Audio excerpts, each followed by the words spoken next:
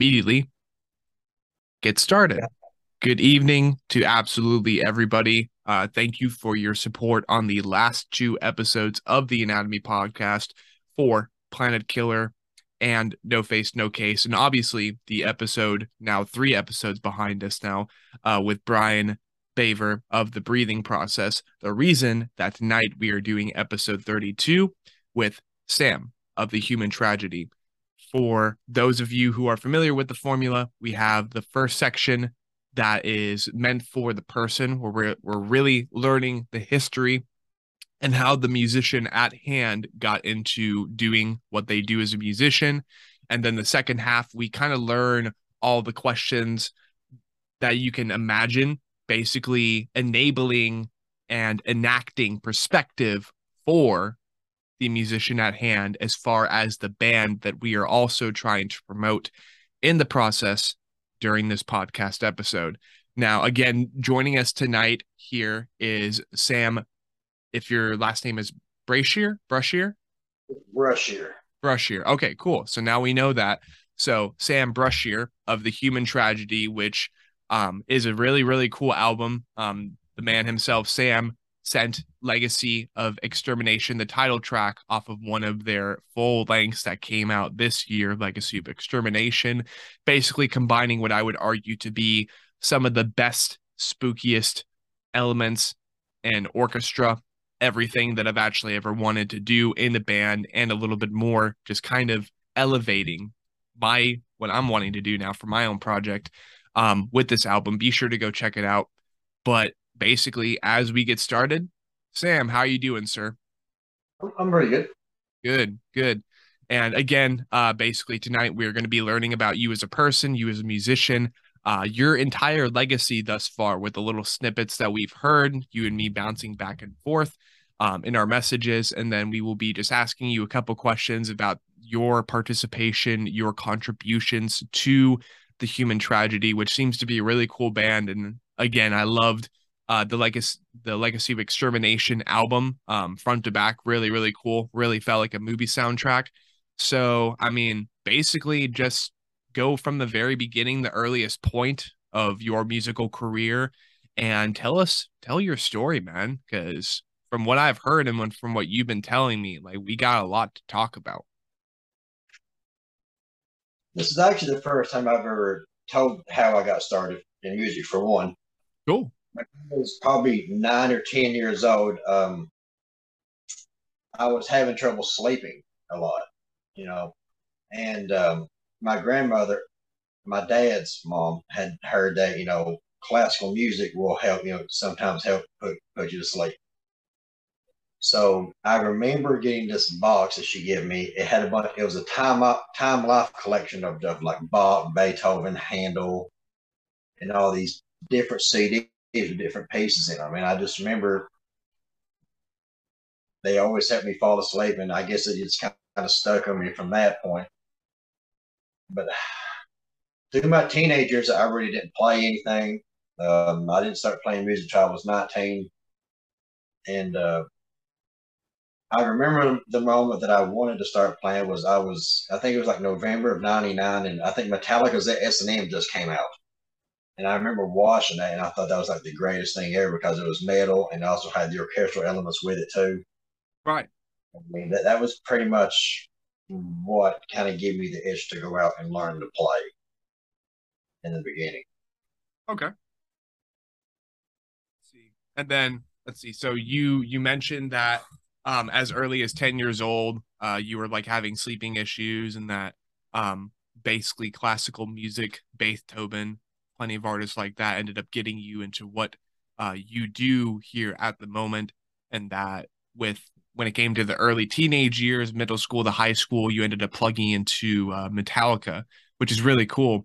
So if anything, as we continue the story, basically what I want to know is, when did you end up like investing even vaguely into drums? Like, what was the earliest point that you ended up investing into drums? I remember it was in 2003. I was hanging out with a guy that my mom worked with his wife, and he invited me down, and the first thing he played for me was Demu Borders, Puritanical Euphoric Misanthropia. And I thought that was probably the most insane thing I had ever heard in my life.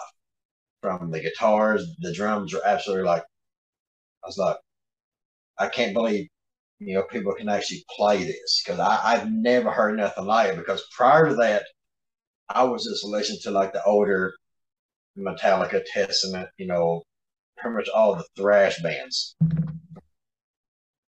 And after that, I mean, it snowballed with demo. Then I discovered Dream Theater, Symphony X, yeah, right afterwards, and then it just kind of just grew and grew from that point on. Fun, yeah. And you said early on, like what were the first like major bands that were really getting you into drumming? What did you say they were? Um, Metallica, Megadeth, Megadeth. um, Slayer, like metal Slayer, like Diablos era stuff like that. Fun, yeah. And I mean, naturally, at that point, when you're investing into drums and you're listening to something like death metal, it's like, like with no experience applied to the process thus far, death metal is almost intimidating. Like even early on when I was just listening to Slipknot or when I was getting into what I would call 2000s to early 2010s. So basically late 2000s, early 2010s, emo, Sleeping with Sirens, Pierce the Veil, Black Veil Brides, which are very starter kit bands for that culture. Like excluding the swoopy hair aesthetic, which came with all of the bands at the time. Um, I remember listening to Slipknot and other harder artists, and for sure, like intimidating. I remember even saying and thinking that Slipknot was like a psychotic band. The Devil and I's music video back in like 2015 or something.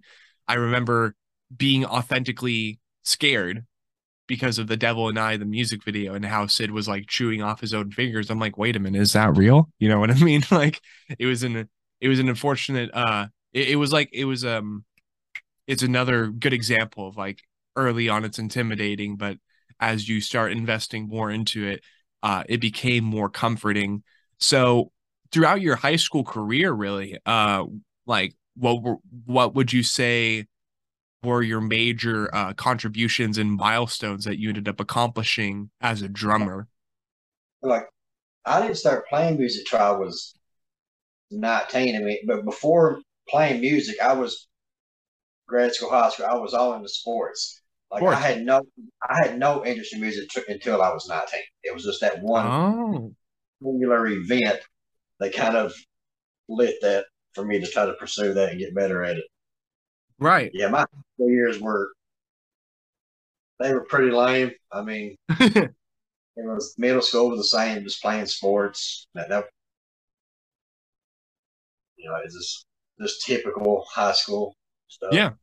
No, absolutely. And when it comes to like the social status quo of being in middle school or in high school, no matter where you are in the world, here in the United, well, okay, no matter where you are in the United States, it's isolated to one country, just for the sake of the applicable story, or it being applicable to the story. Definitely sports and just becoming a jock is just that's what you see in the movies, and it's kind of what happens in real life. It still happens in real life. Like if you're the jock, you kind of got like all the good stuff going on socially speaking. You got a whole bunch of friends, whole bunch of connections.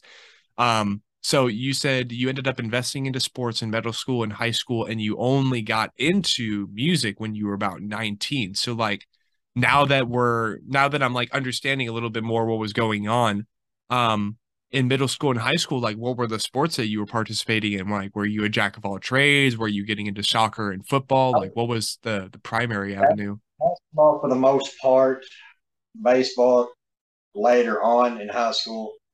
But I mean, I wasn't that good that I got any attention. So I mean, I was still nobody in high school. So Right. I mean, Yeah. Sam's over here just like I was just another number, but it's okay because Yeah, like yeah. I can only imagine that even now you're like, yeah, I'm so glad that I ended up choosing music instead of sports. Like thinking back on it, do you ever think every now and then that if things took a different course that you might have ended up investing a little bit more into sports, or was it just like, yeah, I'm just like just A for effort, I'm here for a short time, but not a long time, or Because I mean, my grades were never going to allow me to go anywhere else. oh yeah. Yeah, my grades weren't going to allow me to do anything outside of high school.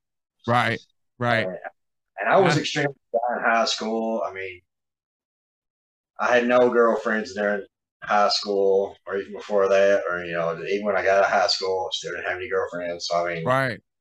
like my life really didn't begin until I was 19.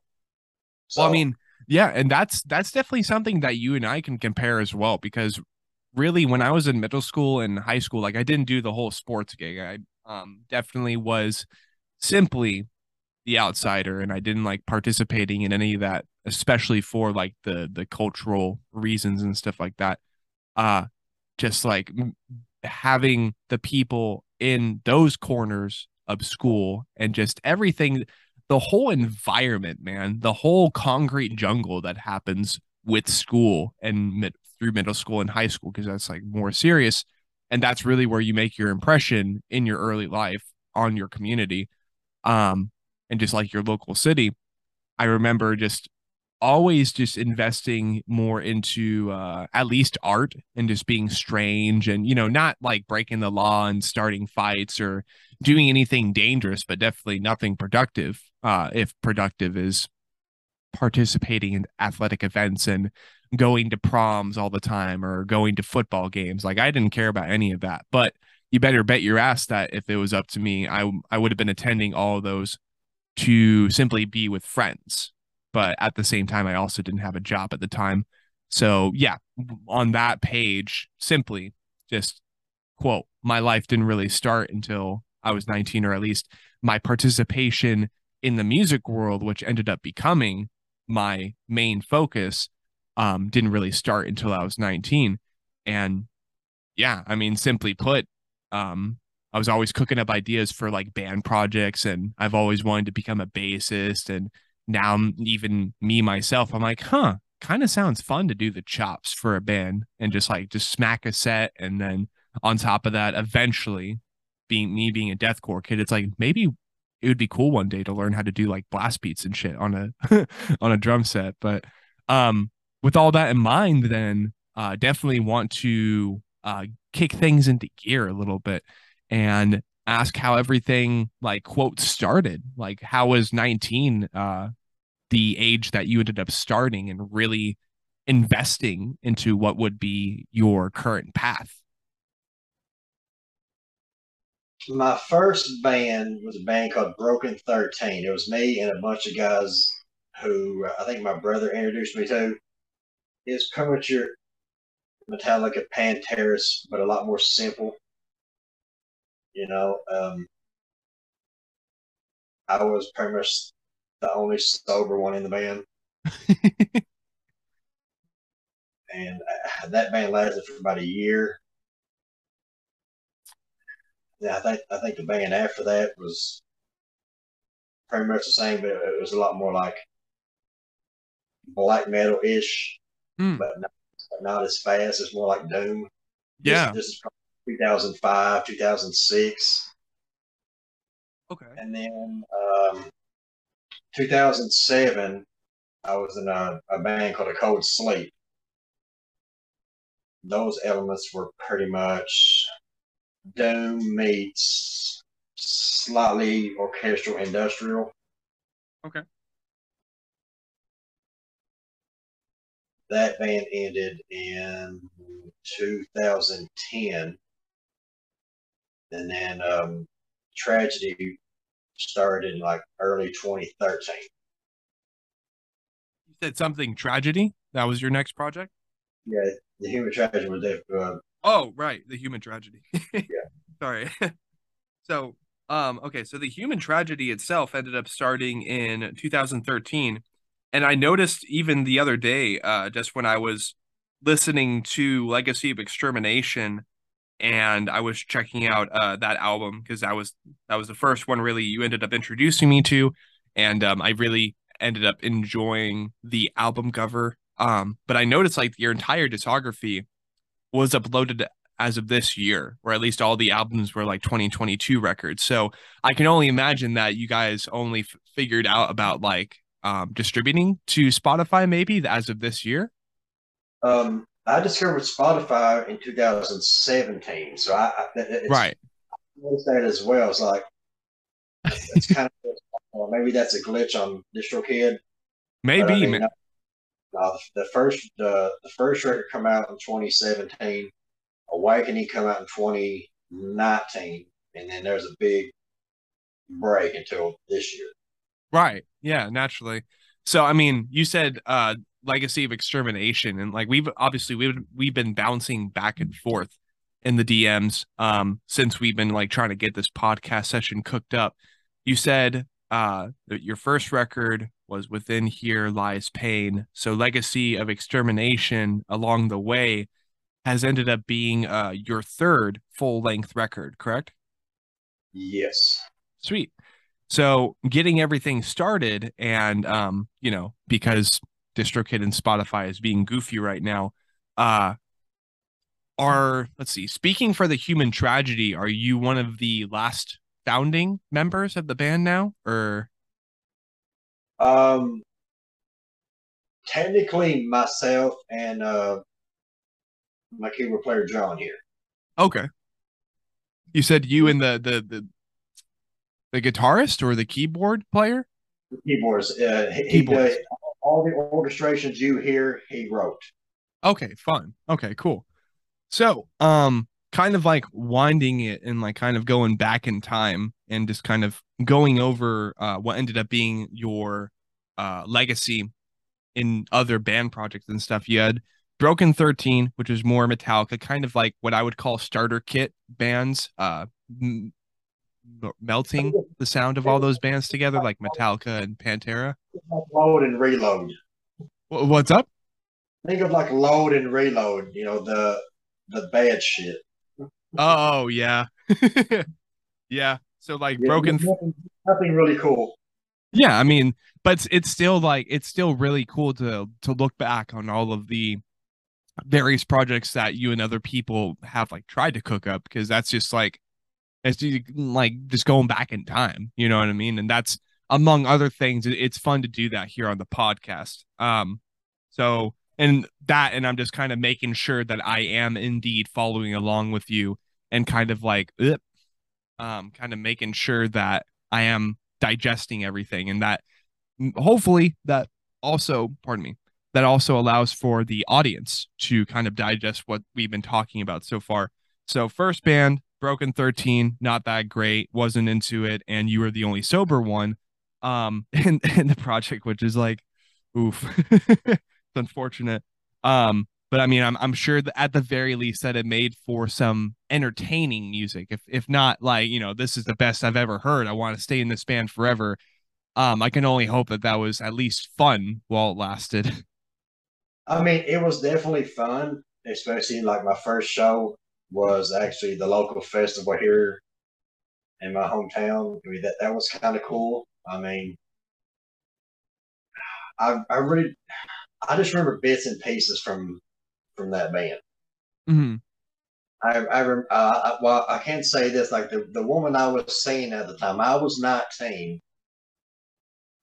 I think she may have been in her mid 30s. I mean, I mean, I found out later she was just one of those people who likes to hang around bands and always only dating musicians. You know that type of person. Yeah, that sounds groovy.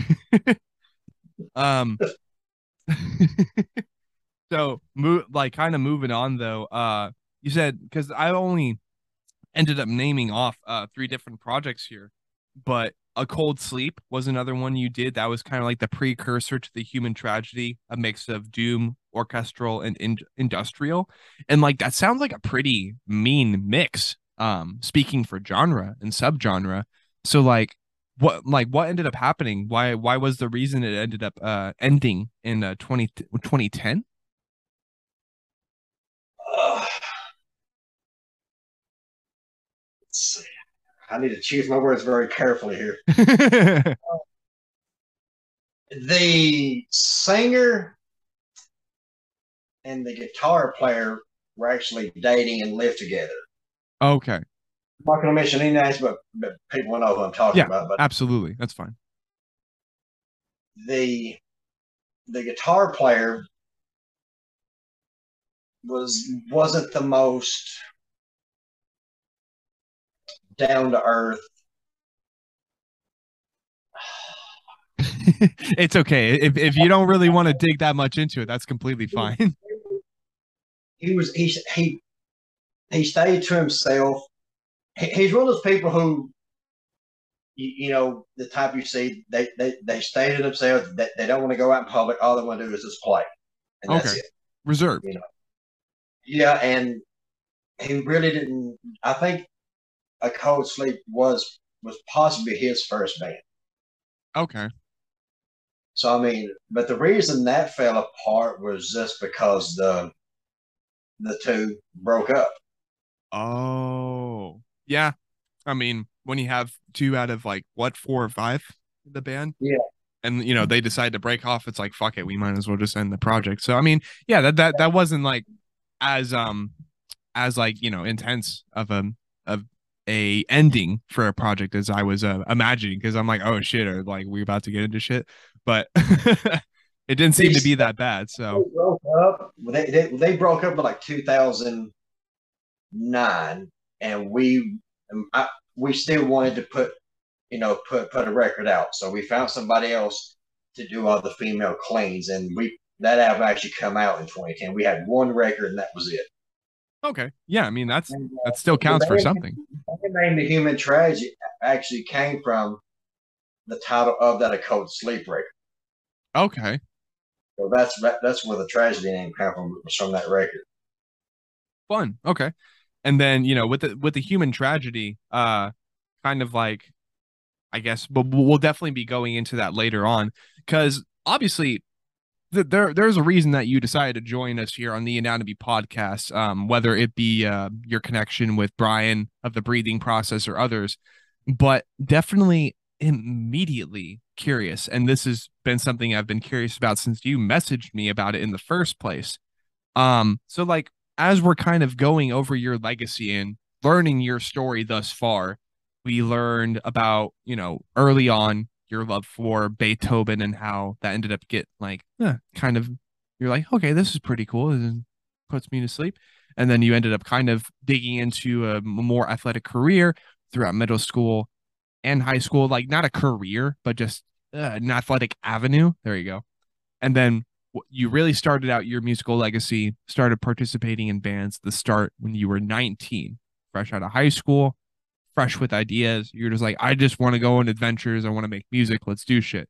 So you end up going through three different band projects, and then you end up, or three that I have written down. Oof. You go like through three or four different band projects, and then you end up at the Human Tragedy, starting that in 2013. So I can only imagine that you and that band have made plenty of big moves over time and just, making some interesting decisions, musically speaking, and in all authenticity, stuff in the music that I've been searching for with other bands for years now. So basically, as we're continuing to learn about your story, I'm sure you've had some pretty interesting people that you've talked with and that you have simply learned about music from, including the likes of Hans Zimmer, Danny Elfman, Lauren Balfe, and the last one is I think Junkie XL. I'm not sure if that's how it's meant to be said. But let's go ahead and talk about that, man. If you're okay with talking about that, because that's like, bing, like, well, what? That probably started. I In a Cold Sleep. That's where I had discovered, sample libraries and how you can use MIDI and do sound replacement. So that's where I pretty much learned about that. Um, Not too long after I put Tragedy together, I stumbled upon this composers forum. It's called VI Control, and it's pretty much all about people in the industry and other people who write, record, compose for film, music, and anything else.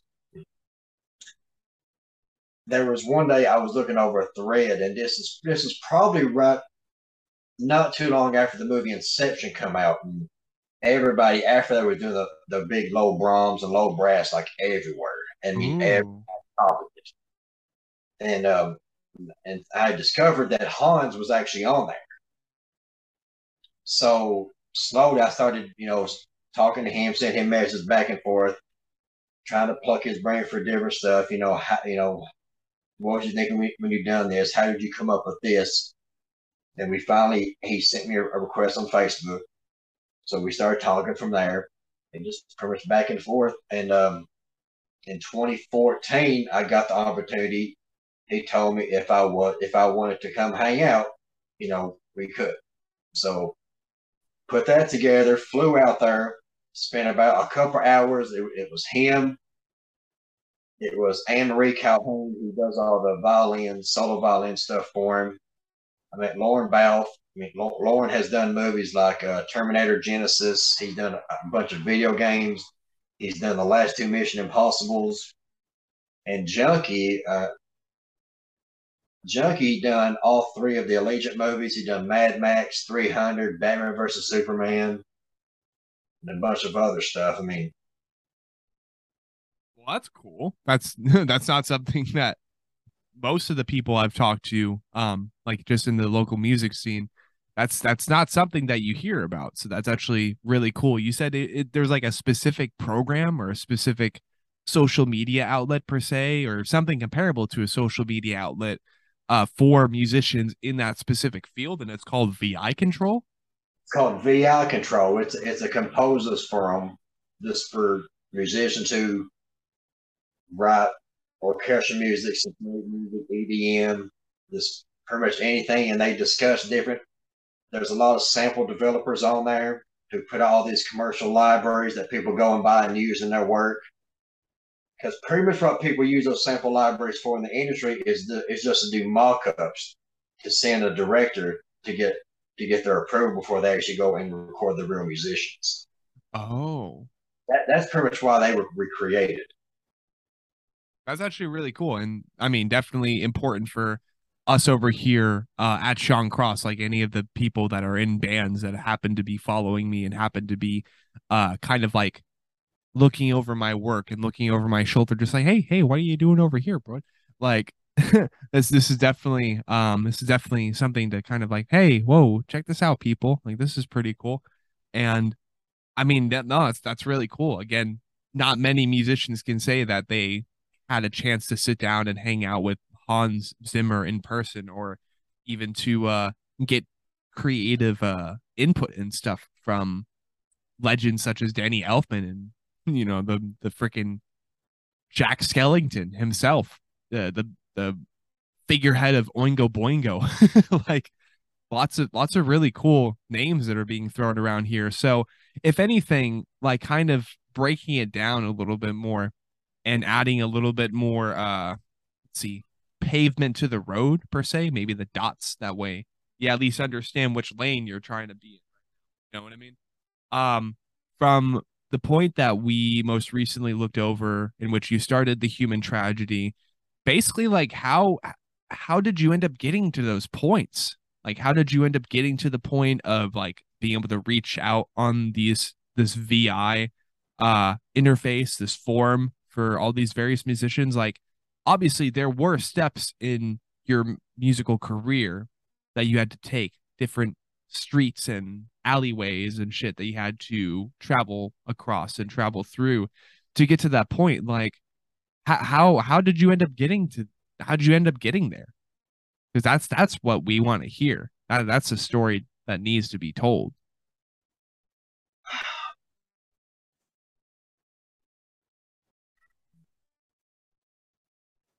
I don't know. I mean, I'm the type of person that if I really want something, I'm not going to stop until I get it.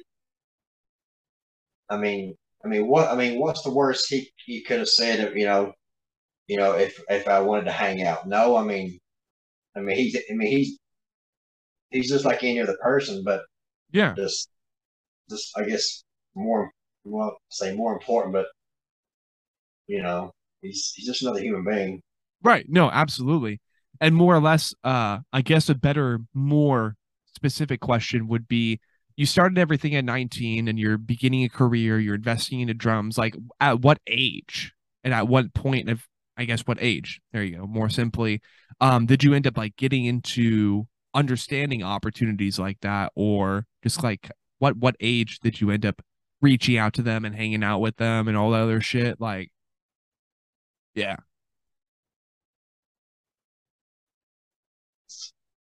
I think the first time that I think I ever remember being that adventurous was when I grew up and I was playing basketball. I was probably maybe 11 or 12 years old, and my favorite basketball player was Larry Bird.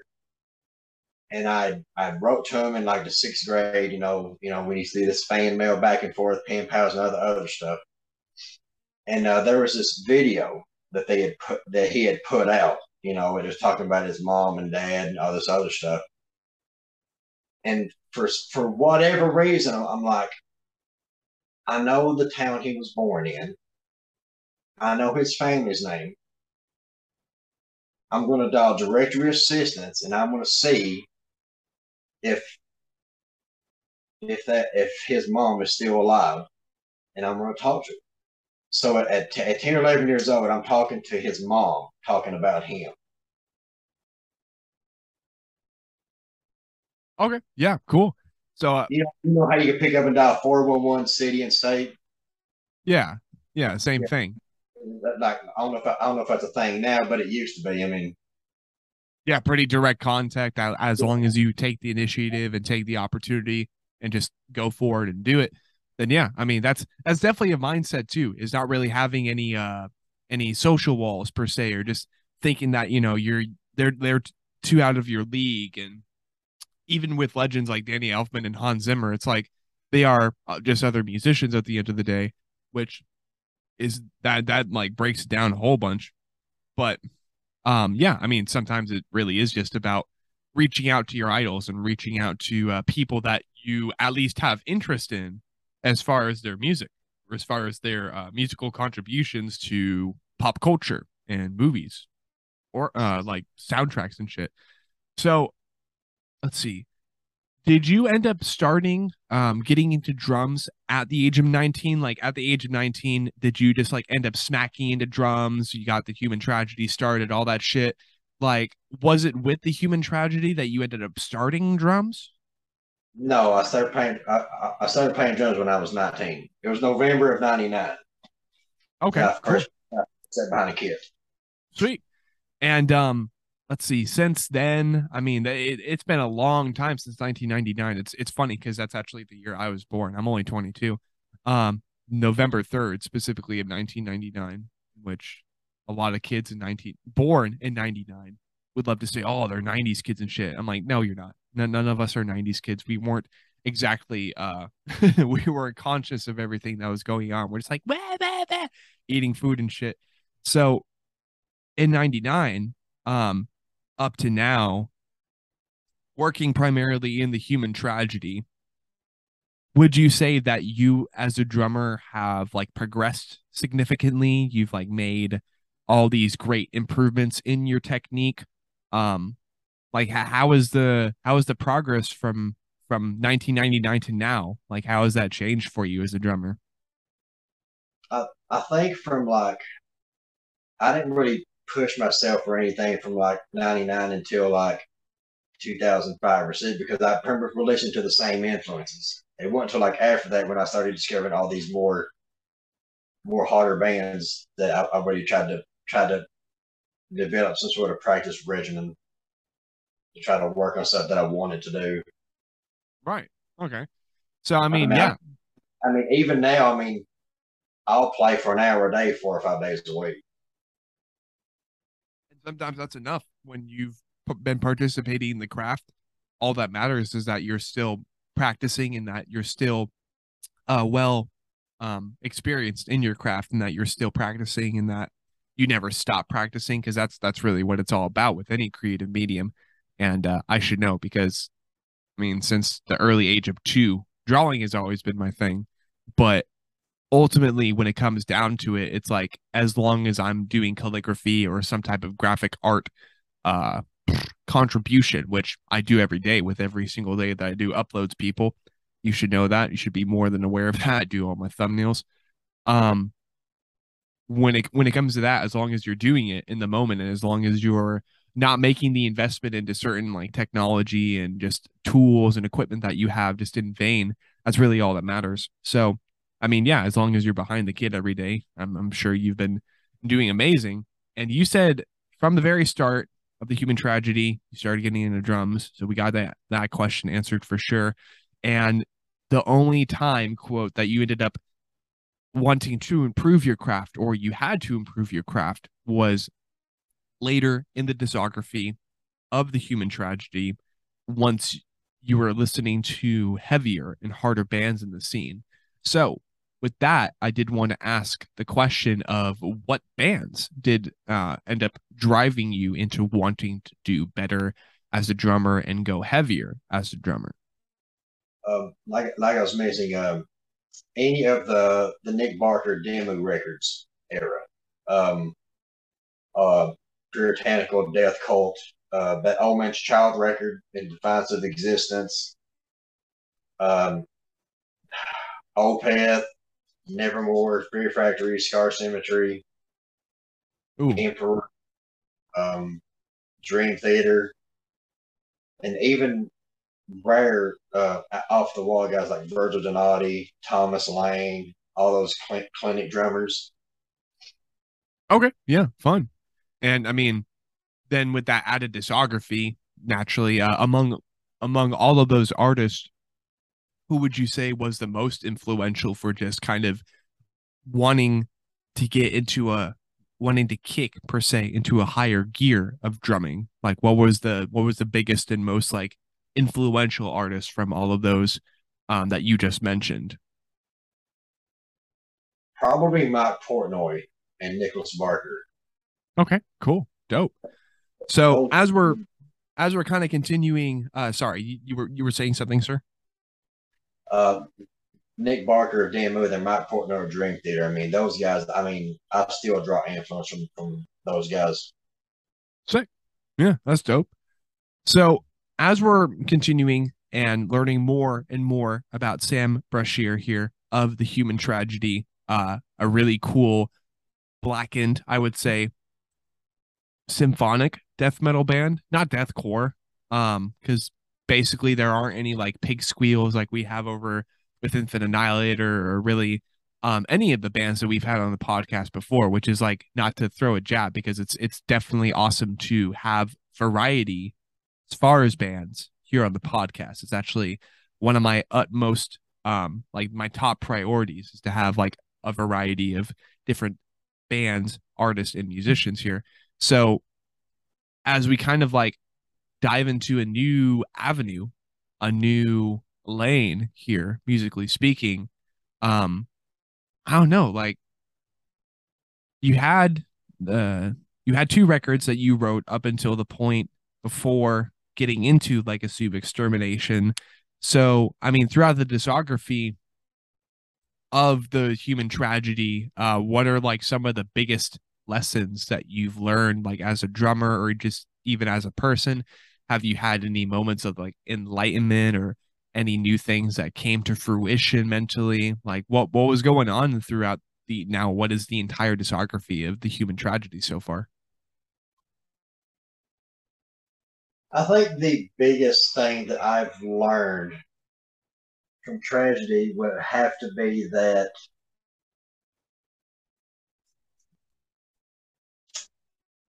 I'm not really realistic when it comes to certain things. One being, I'm very gung ho. I don't care to drop what I'm doing and go. If it's something I want, I don't care to drop what I'm doing, go out and go and keep that going for 2 or 3 months at a time. Like I don't. I have really really bad tunnel vision. Mm, I like when I get something in my head, it's hard for me to think about being rational. Like for instance, let's say like I want to tell the guys, I want to go play 70 shows in 2023, and we're going to hop in this van, and that's what we're going to do. yeah, Like, I mean, and that's what, and the next question is like, well, how are we going to do that? I was like, I don't know, but we'll figure it out. That's always like, I don't, I'm getting better at thinking shit through, you know? So yeah, I mean, sometimes in that circumstance, sometimes ambition is all that you need because these days, even I, speaking as a guy that does not have an official band started, but wants to get a band project rolling, who has learned bits and pieces about the music industry over time, everything that a music enthusiast, a music journalist, not everything, but plenty of stuff for someone in my avenue to learn. It's like it's very important to have that sort of mindset when you're wanting to accomplish so much and you're making these big moves that you're making in your band project. Um, and I think one good way, one pretty solid way to kind of wrap up what will be the people part of the podcast. Let's up peace. Basically, Mr. Sam Brashaw, I wanted to go ahead and pluck 5 different artists, like, okay, I'll go ahead and simplify it because I've been complicating that a lot in recent episodes. Either 5 people, 5 bands or artists, or 5 albums that you would say has kind of helped you become the pretty like good shopper of a drummer that you have become for human tragedy that helped you get onto the path of getting into the human tragedy. there's something I want to say that I don't, I don't know if it's necessary I'm as good as whatever, but this band is only as good as the people who's in it. Right. Like there's no way I could do it if I didn't surround myself with people who I thought were really talented. Yeah, exactly. That's very important. Jonathan, the keyboard player, he's been with me since a cold sleep. Oh shit. Okay. Yeah, he's 2007. Oh, yeah, I met him in 2007, and Sweet. he's wrote all the keyboard orchestrators for both bands. No, that's dope. That's actually really cool. And big shout out to him for sure. It's funny because like we have another member for the human tragedy in the room, but like, nonetheless, shout out to him because I'm sure his contributions, his loyalty to you as a musician, as a friend, I'm sure his, I you mean, know, to be honest, there is no tragedy without him. there you go. Yeah. That's I will say that's I will say that every day and twice on Sunday, there is no tragedy without him. absolutely. There you go. And that's just speaking on 2 parts of 2 different projects. Like that's loyalty, that's brotherhood, that's friendship right there, which is really, really important when you're trying to get a serious project started. But as we were saying before, what would be 5 people, 5 artists or musicians, and or 5 bands that you would say have helped you kind of traverse onto the path that you are currently on with the human tragedy? So you want 5 people plus 5 bands? It can be either or. So it can be I, like 5 people, it can be 5 bands or 5 albums, and like you can just honestly, if you want to, you can bounce back and forth because there's like so much of all of that. You know what I mean? I would really love to be as humble and modest as John Williams is. Okay. Um, I mean, I guess I have to throw in Hans and Danny too because I just love everything they do. Just I think a lot of um, people do. um, Thomas Bergerson from Two Steps from Hell. Okay. Sick. Um, Dream Theater. Dream Theater is responsible for a lot. And I had to say Metallica because that's where my roots were when I started for like Absolutely. years. I mean, that's all I played and all I learned. Yeah, So absolutely. Got to stick I to have your roots, man. to, Yeah. And like I totally spaced that off too. But definitely before we wrap up the people side of the podcast, for the first time on the podcast ever, shout out to her. You know who you are. Um, the my roommate's mom actually is familiar with Two Steps from Hell, and me being kind of a younger music enthusiast and a younger music journalist per se, someone who's like trying to just get into the field, get into the business. For those who are not familiar, like, can you kind of give us an introduction to what Two Steps from Hell is? Because I know you're involved in that. if you, I've got well, I mean, it just kind of lays into it, but in 2014, I done a drum cover of a Two Sesame Hill song called "That's a Rap," and I had sent that to Thomas. Mm, If he ever needed any drum track or whatever, that I would do it. 3 years later, he hits me up and says, I've got some tracks I want you to do drums for. So I ended up doing four tracks.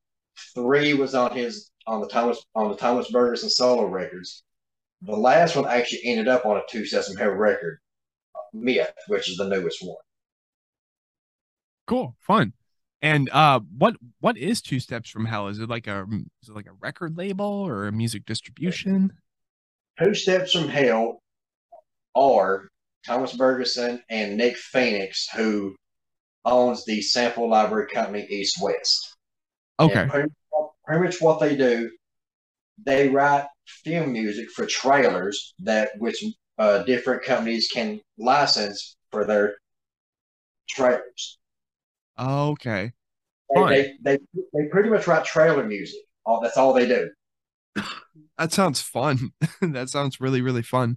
And like, yeah, definitely in the modern age where it's becoming so much more relevant, the idea of anything and everything that's made in a minute or less. That's like TikTok. That's such a good example of it. TikTok or any of the social media platforms like Instagram or now YouTube Shorts, which that's just a newer version of it.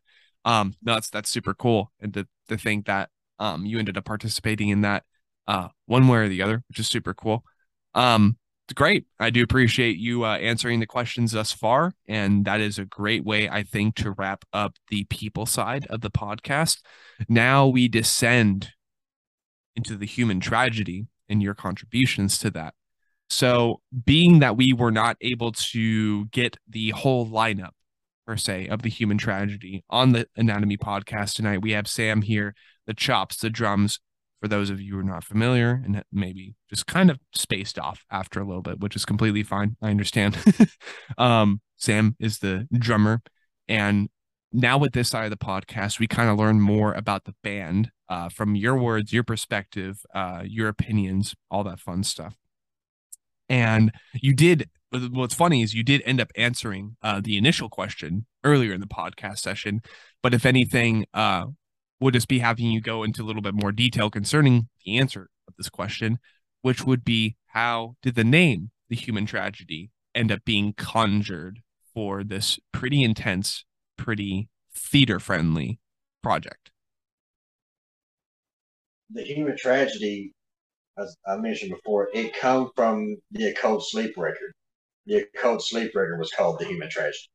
Oh, And I liked the name. I really liked the name, so I just kept it.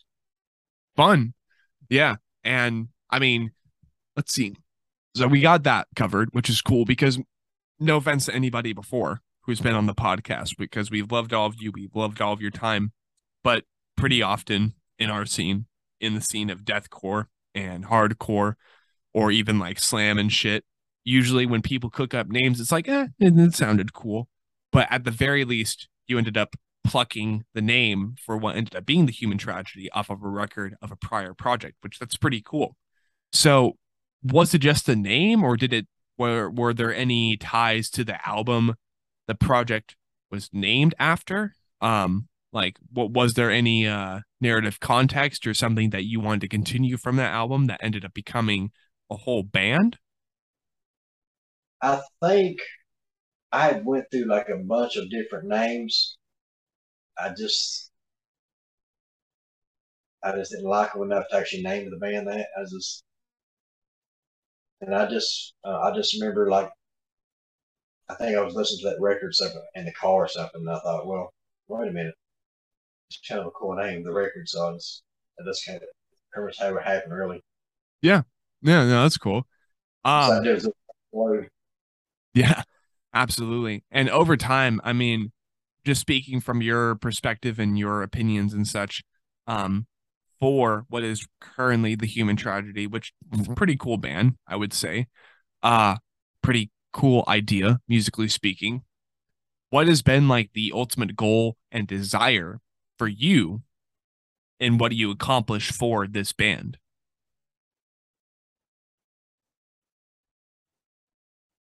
I've pretty much accepted I'm not going to make a lot of money in this genre.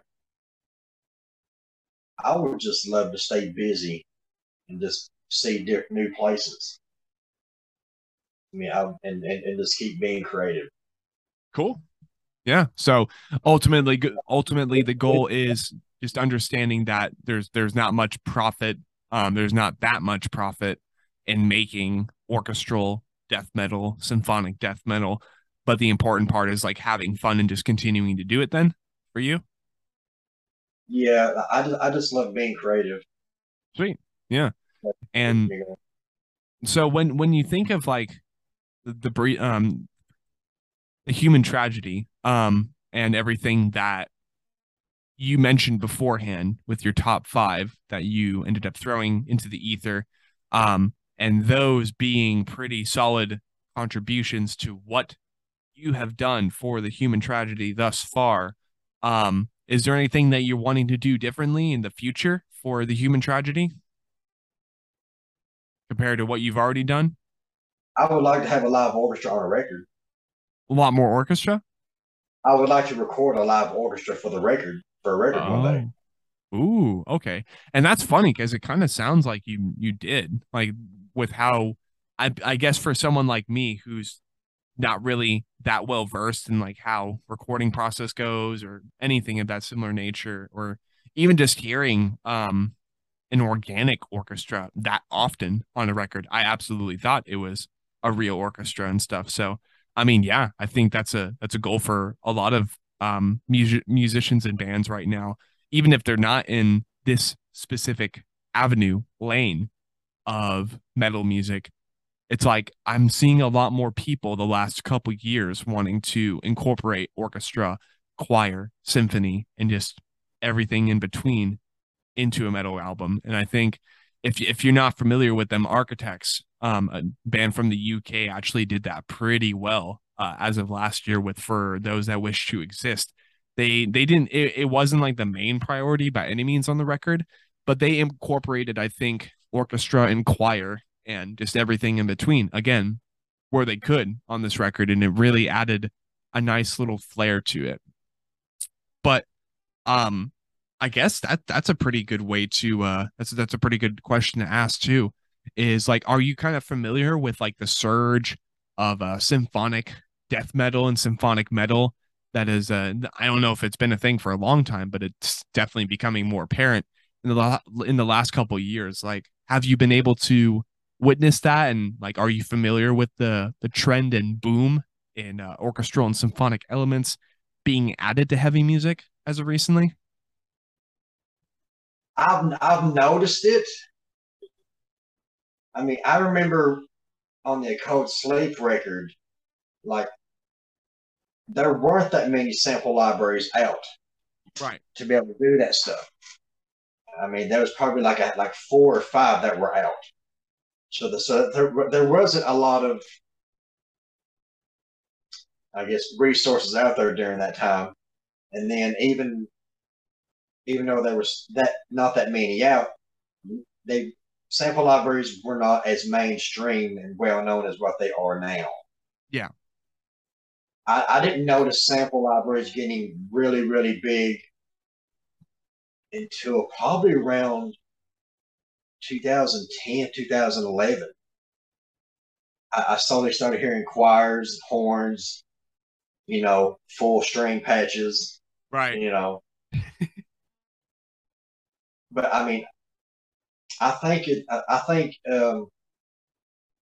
I think orchestral elements with metal is the perfect blend. I mean, I just after playing with samples for this long, I can never play in a band that didn't have any sort of like orchestral elements in the background because it just adds so much life to it, and it pretty much takes the track somewhere else.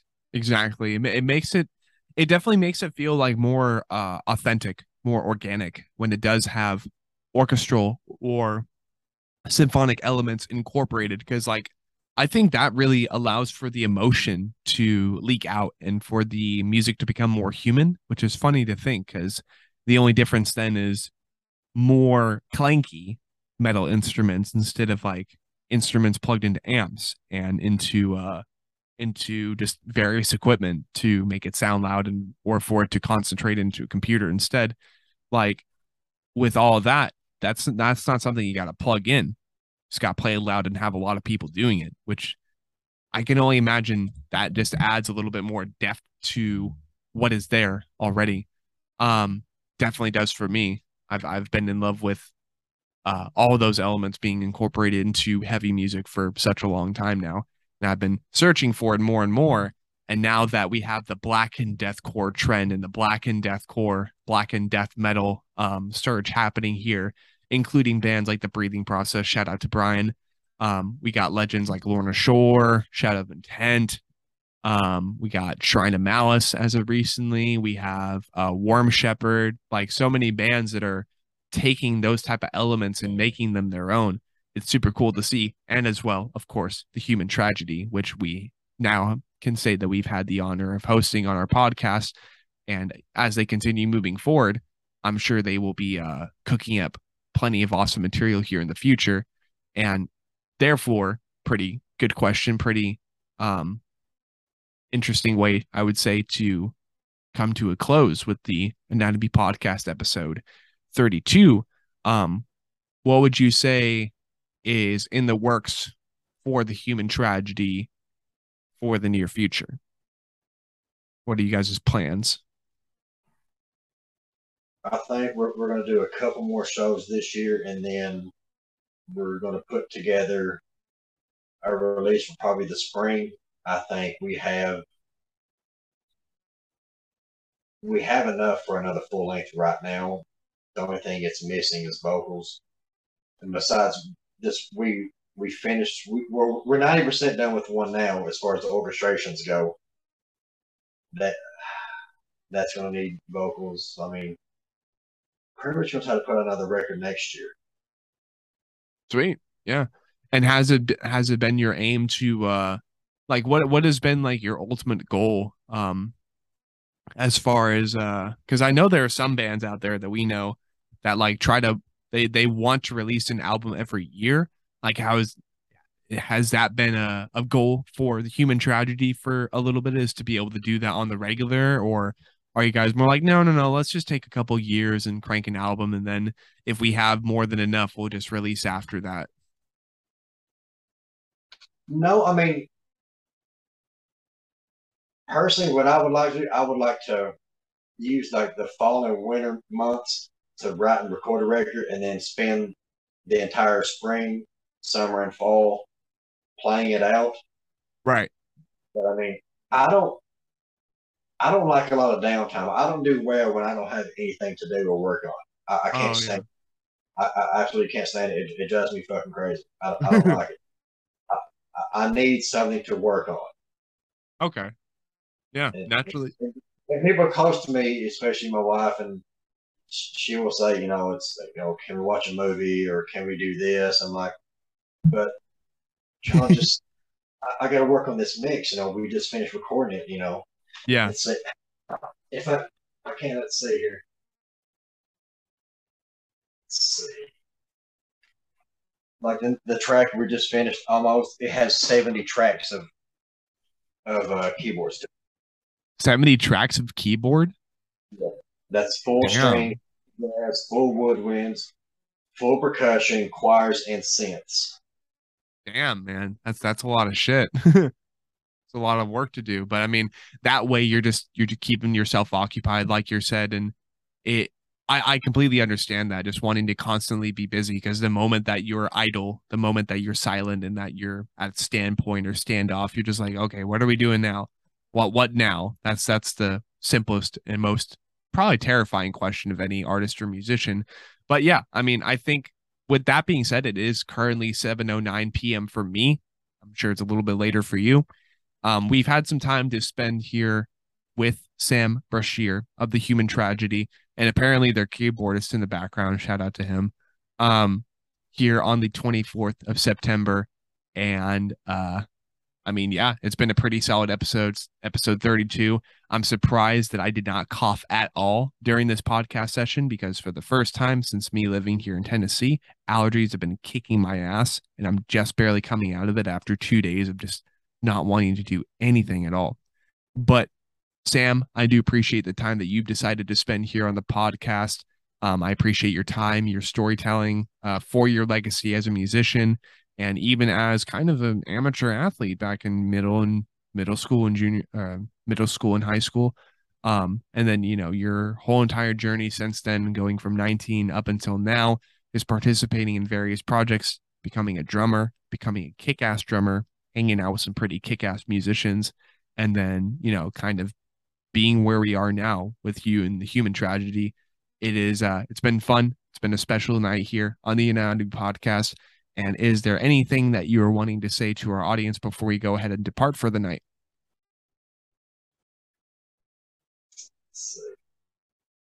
I think just because you've been so nice and kind, would you like to hear something that we just tracked? Sure. That would be fun. I'll play that.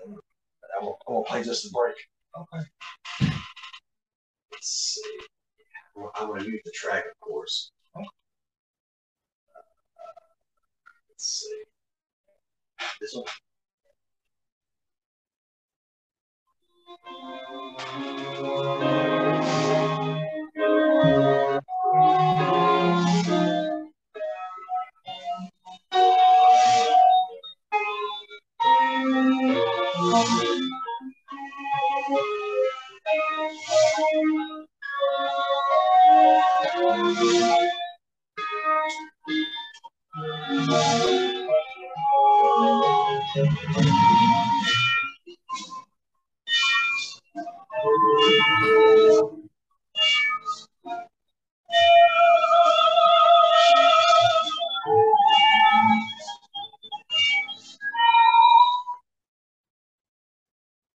Oh shit. Sick. All right. Yeah, lots of choir, lots of intense singing and stuff. So that should be pretty fun. And I mean, to say the least, much appreciated for providing us that little preview here on the on the Anatomy podcast. Hope you guys enjoyed episode 32. Stay tuned for episode 33, and otherwise enjoy your night.